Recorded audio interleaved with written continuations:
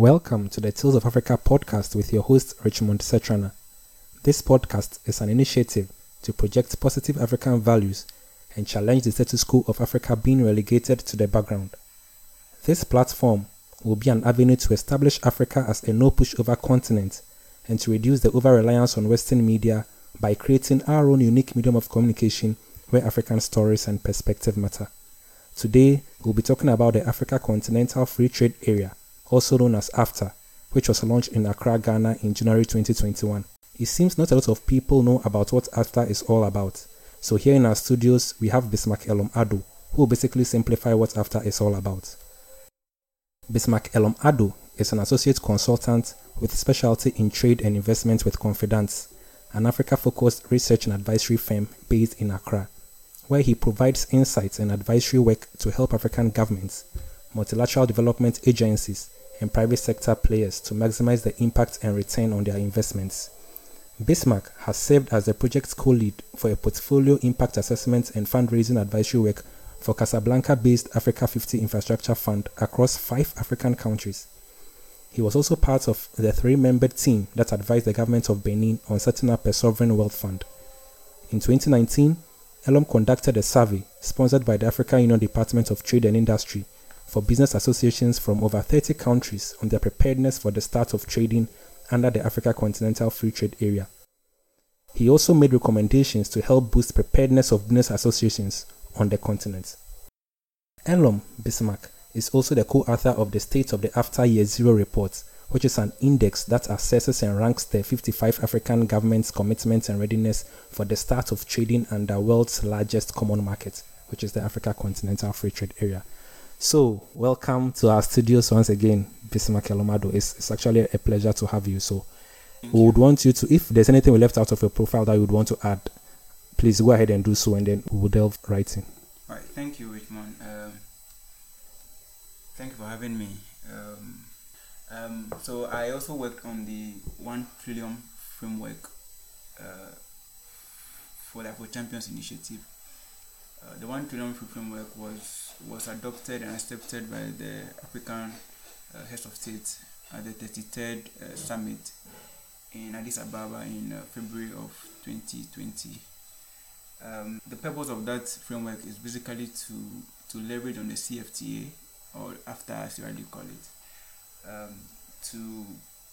to rake in $100 billion of investment annually over a 10-year period, which will essentially give you the 1 trillion that we talk about, in the framework. Wow. So basically, that's one important component of my profile as far as the AfCFTA is concerned that you left out. Wow. So it's a real great honor to have you in our studios once again. So, as I said, not a lot of African youth especially know about what AfCFTA is all about and what they are coming to do. So, I would want to first start by asking you, what is the Africa Continental Free Trade Area? What is it all about? All right, so I would want you to permit me to give a bit of a background to the journey so far. Okay, sure. Yeah. So in March of 2018, African heads of state met in Kigali, Rwanda, where they first signed the CFTA document, which is the first stage in the process of building a common market. At that summit, 55 African heads of state instantly signed the agreement. However, it must be noted that 2 of the continent's biggest economies, Nigeria and South Africa, were not part of those who signed the agreement in Kigali.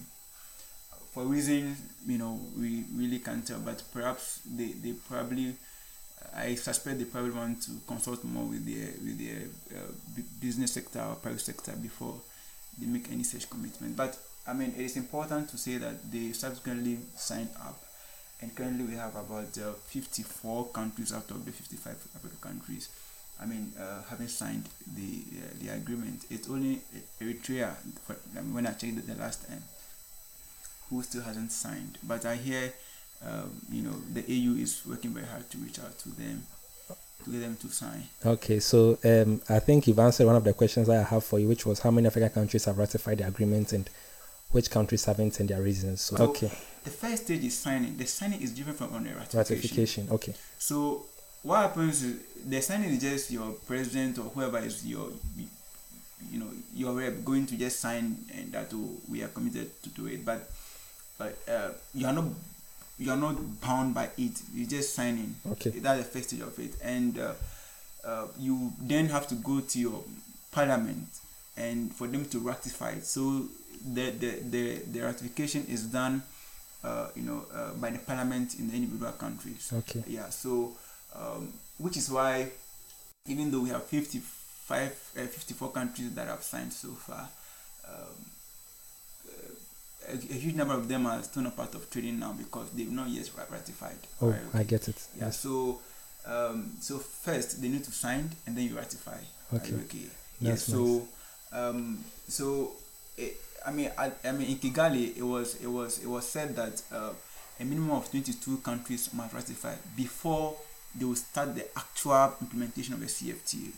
Kickstart the process of going to start. So that means that they need a minimum of 22 countries to ratify and deposit the instrument of ratification with the AU. In Addis, the AU Department the of African Trade, Union, in Addis Ababa. Yes, and investment. Yes. The Department of Trade and Investment. Yes. Okay. So that was what happened, and so by May of 2019, just about a year later after they signed in Kigali, they had actually exceeded that number. Oh yes, they exceeded to 25 countries actually ratifying before they met in Niamey, in Niger. So then they started the process of establishing the CFTA. So what that meant was that now the negotiations can now start. Okay. Okay. Yeah. So then the negotiations began. But as of that time, I think Nigeria had signed even before they met in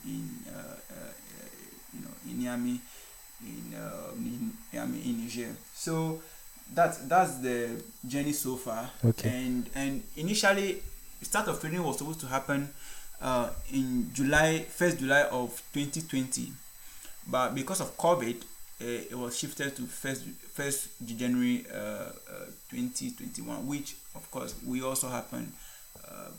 1st of January when it was launched. However, virtually anyway. So yeah.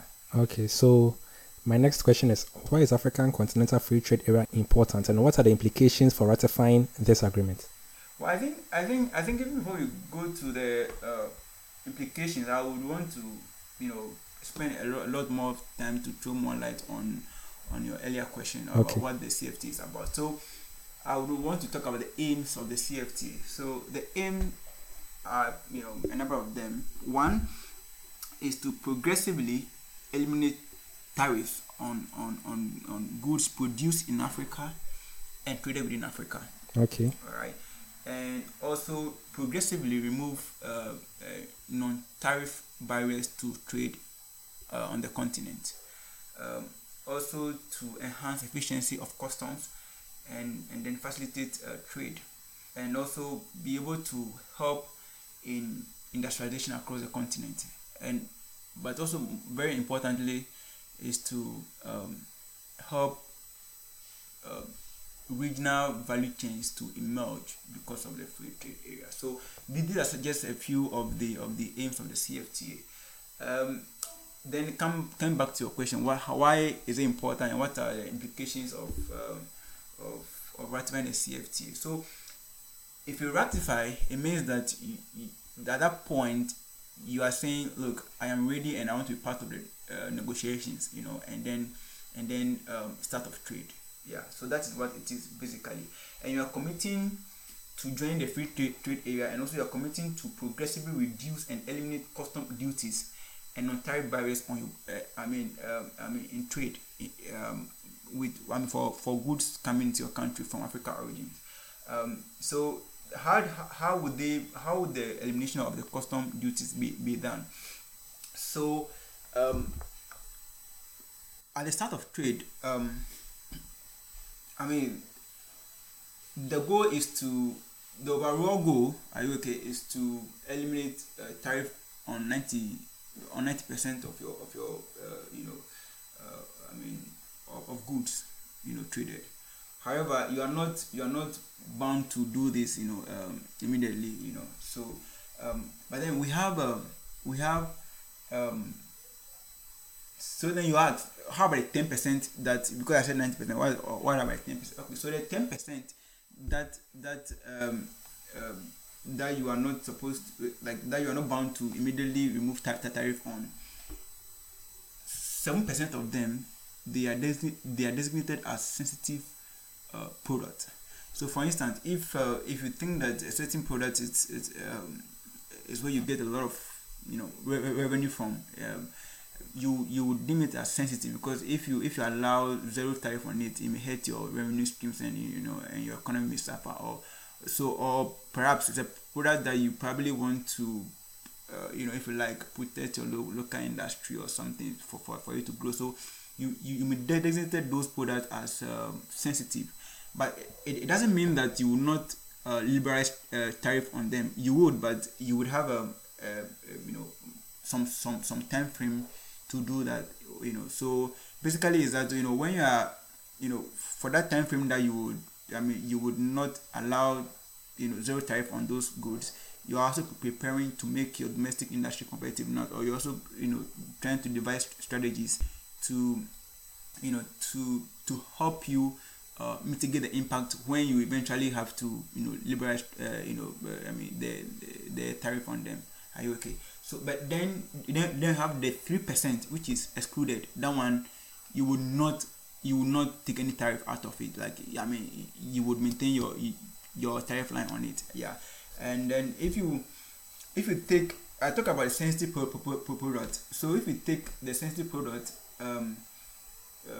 for the least developed countries, LDC, they have the 7%. They have 13 years to scrap tariff on those products. If you take the non-least developed countries, they have 10 years to do that, to liberalize trade on the sensitive product, which make up the 10%. So basically, this is what you're committing yourself to if you ratify. Are you okay? Yeah. Wow. So that's very interesting and enlightening. So I think that covers for the problems that it will solve. What problems will the AfCFTA solve, and what problems will they not solve? Well, which one? I think so. You're right when you said that. I have already answered this question in line, trying to answer earlier questions. But I also want to talk a little more about what other problems that it will solve. Yes. So, for instance, currently, intra-Africa trade, as a share of Africa's total global trade, is just about 18%. I see. Compared to if you take Asia, about 59% of Asia's global trade, are you okay? Yeah. Is intra-Asia. Okay. If you take Europe, about 69% of Europe's global trade is intra-Europe. If you take America, so about 55% of America's global trade is intra-America. Okay, so for our listeners who may not know what intra-Africa means, can you explain what intra-Africa, intra-Europe, intra-Asia means? All right, good. So basically, intra means within. Okay, within. So what I'm essentially saying is that currently trade within African countries. Like among African countries, is only 18% of Africa's total trade with the world. Are you okay? And so that's what I mean by intra. Yeah. This is a major problem, and I think that the CFTA there's a very major problem that the CFTA would would solve, in my opinion, because basically you are trying to remove all the tariff and non-tariff barriers. So yes, it will solve this issue. However, I must also make the point that the issue that the CFTA may not solve. Okay. The CFTA will not solve if you have connectivity issues, if you have infrastructure issues that are not tackled. So trade, as we know, it is the movement of goods, across borders and within countries. So before you continue, you talked about connectivity issues. What exactly do you mean by connectivity issues? Yes.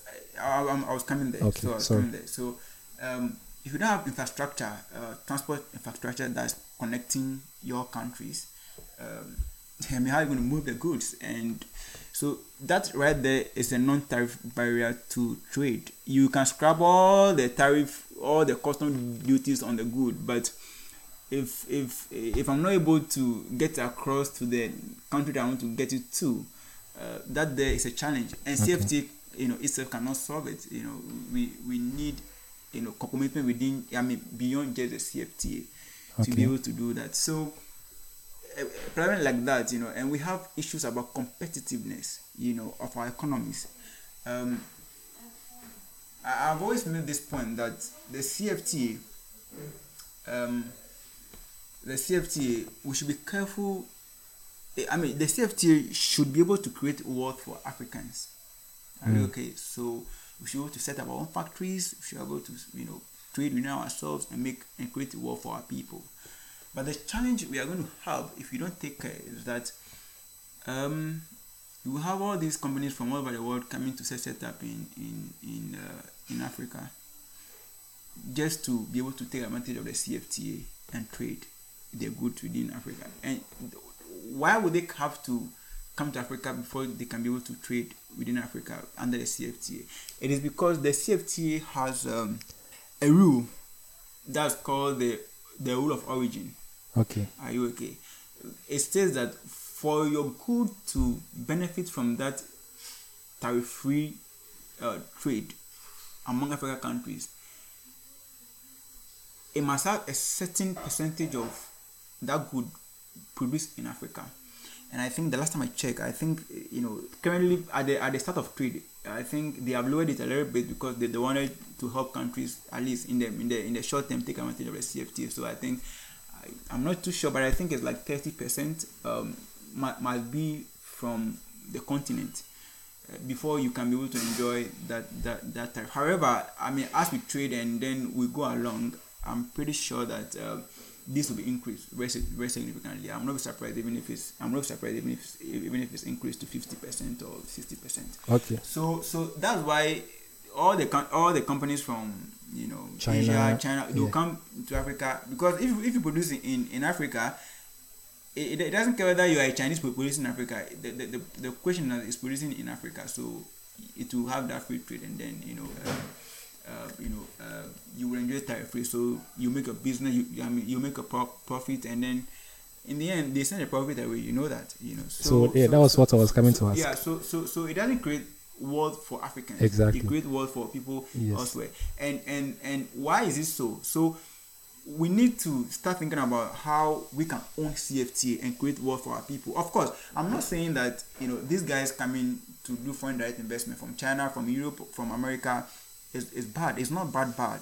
In fact, actually, when they come, they create employment for our people, right? So it is not bad. However, I think to be able to create wealth for our people, we need to create more of the Dangotes, more of the MTNs and EcoBanks, so that the Africans and they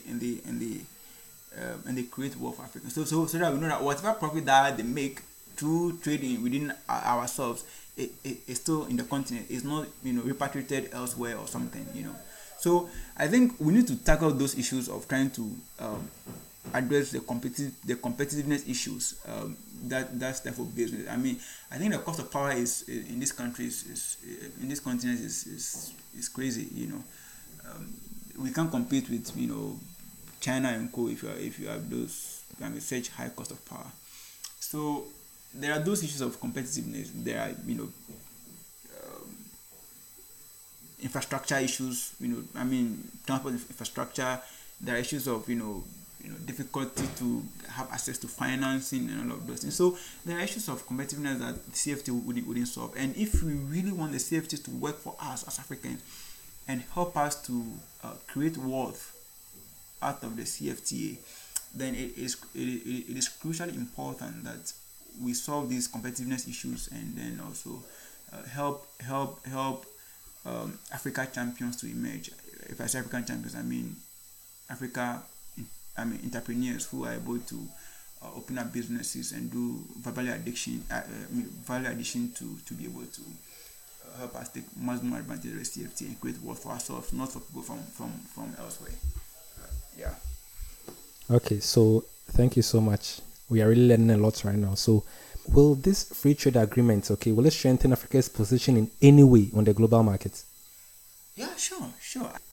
The interesting thing is that the CFTA comes at a point where COVID has taught us a very huge lesson about the over-concentration of the global value chain, the global supply chain in just one corner of the world, which clearly is China. And so post-COVID, companies are trying to diversify their production chains and supply chains from China and to other emerging markets and developing economies. So the CFTA comes at a time that it makes it very conducive to consider Africa as a potential destination if you want to diversify your supply chain from China, because it will then help create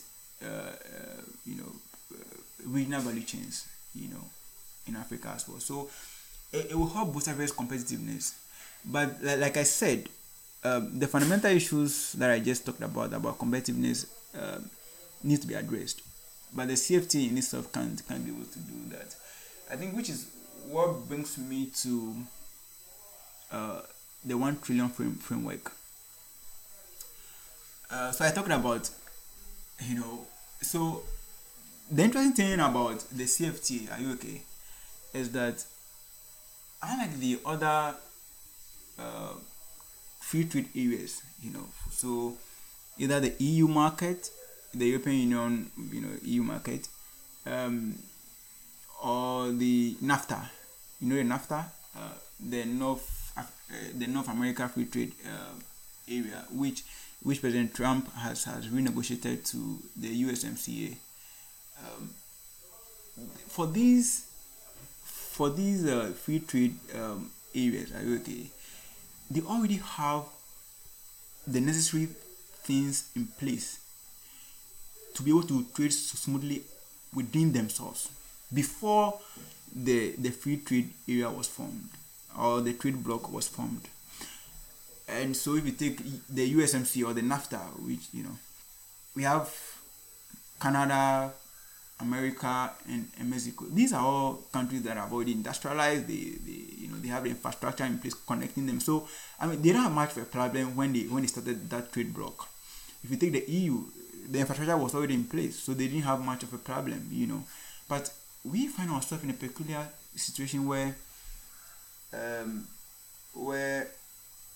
we don't have those factors in place, before we are forming the trade bloc. However, I must also admit that the EU market and the USMCA I talked about, they are much smaller trade areas, trade blocks. So if you take the USMCA, it's just 3 countries, a tripartite agreement. If you take the EU market, is less than 30 members. Take the CFTA, which is expected to be about 55 countries. That's quite a number. So ours is bigger, but then we also don't have the sort of factors that they had before they started. However, so then it begs the question to say that, okay, does that mean that we are making a mistake by going ahead without these factors in place? No, I don't think so. Which is then that brings me to the 1 trillion framework I talked about when you asked me about something that you probably left out of my profile. So the 1 trillion framework, its goal is to be able to use the CFTA. Are you okay? To drive investment into the continent, into these areas that we just talked about. Infrastructure. Value addition, all of this is to use the CFTA to be able to rather attract investment into these areas. So it's a very strategic framework which is being now rolled out. So the 1 trillion framework basically would be able to help us deal with some of these issues. So I would basically say that we need to make sure that framework works well, and I'm happy that the heads of states have all adopted it and accepted it. So I hope that they will commit to it, and then we would make some progress in that regard. Okay, yeah. Thank you. So as you were speaking, a question just popped up in my mind. Okay, mm-hmm. So considering that Africa already has regional blocks, like the ECOWAS, mm-hmm. SADC, and the other regional blocks that we have. So, weren't they supposed to be a form of, trade within these already existing regional blocks, which is supposed to facilitate trade and connectivity, so that the launch of the CFTA would rather make everything so smooth? So, why are we still having this peculiar challenge? All right. I think that's a very interesting question that you have asked. That already we have existing trade blocks. Yes. Regional trade blocks. So isn't it supposed to already have the infrastructure and all of those things in place, so that the moment we kickstart the CFTA, we just follow? Yes, it's true, but just like the CFTA itself, we still don't have those things in place when you put up. When you put out those trade blocks. Are you okay? If you take ECOWAS for instance, we still have issues. We still have issues. The transport connectivity is not still good. I was trying to look at Ghana getting a cargo freight, air cargo. Okay. From Ghana directly to say maybe Burkina Faso, or one of just the West African country, and apparently there's no freight. There's no air cargo freight, Wow. directly linking these countries, even though we are in the same trade bloc. But then, if you are exporting on a smaller scale, the passenger airlines do take those small, consignments. But if you want, containerized cargo, like all of those things, you don't have air freight connecting them, all of those things. So there are still issues. Of course, when you take the coastal countries, my engagement with some industry people over the last couple of months tells me that you are able to ship container along the ECOWAS coast. Yeah. You're able to ship containers from one country to the other, like Ghana, Togo, Benin. However, it's not guaranteed. Okay. It's not guaranteed. It's just like, say, by chance when the ship is going, and then you just put it in it and then it goes. But then if the ship is not going that way, then you so it's not guaranteed. So those are the issues. So still the trade bloc themselves are still battling, these same issues that I talked about. So they've not really, I don't know how to put it, but they don't have those factors that I are talking about in place.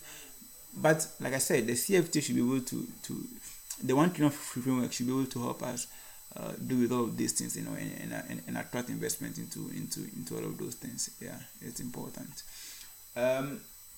Which is, again, let me pick a little more on that trade block. So The interesting thing, one thing that I probably left out is the countries that have so far submitted their tariff schedules for the 90%. So here's the thing. One interesting thing I noticed is that I think so far about 41 countries, 41 member states have submitted their tariff schedules, but it doesn't mean that all of these 41 countries have ratified necessarily. Why is it so that 41 have submitted but not all the 41 have ratified? Because, so here's the thing, ECOWAS, all the major trade blocks have submitted their tariff concessions as a block. Okay. So Ghana didn't. So say if you take ECOWAS for instance, Ghana didn't submit its own independently. No. So the whole ECOWAS came together and submitted one as a single entity. So therefore, even if you are in ECOWAS and you didn't even ratify, you are deemed as having submitted your tariff concession. Are you okay? Yes. And then if you take EAC, it's the same. They also submitted as a block. If you take the South Africa Common Union, they also submitted, and then we have and you take the Central Africa, they also submitted as a block. It's just a few countries that submitted as individual countries. Example is Egypt, Madagascar, Malawi, Mauritius, Sao Tome, DR Congo, Seychelles, and Zambia. Okay. Yeah. So that's just a bit of the regional trading block that I talked about. Yeah, I want to just bring that in. Okay. Thank you so much, Bismark. I think our time is up. So this was a very enlightening session. Thank you so much. So any last comments on the free trade agreement? What are your suggestions to the African governments? Well, I think my suggestion to them really would be that, the AU has come up with what you call the BIAT clusters. Okay. The BIAT simply stands for boosting intra-Africa trade, BIAT, BIAT clusters. And they have, and under that action plan, they call it the BIAT action plan. How do we boost inter-Africa trade? There are 7 major issues that the BIAT clusters have to be able to promote inter-Africa trade. 1 is trade policy. 2 is trade facilitation. It talks about customer efficiency and all of those things. Then we have trade-related infrastructure. We have trade information. We have factor market integration.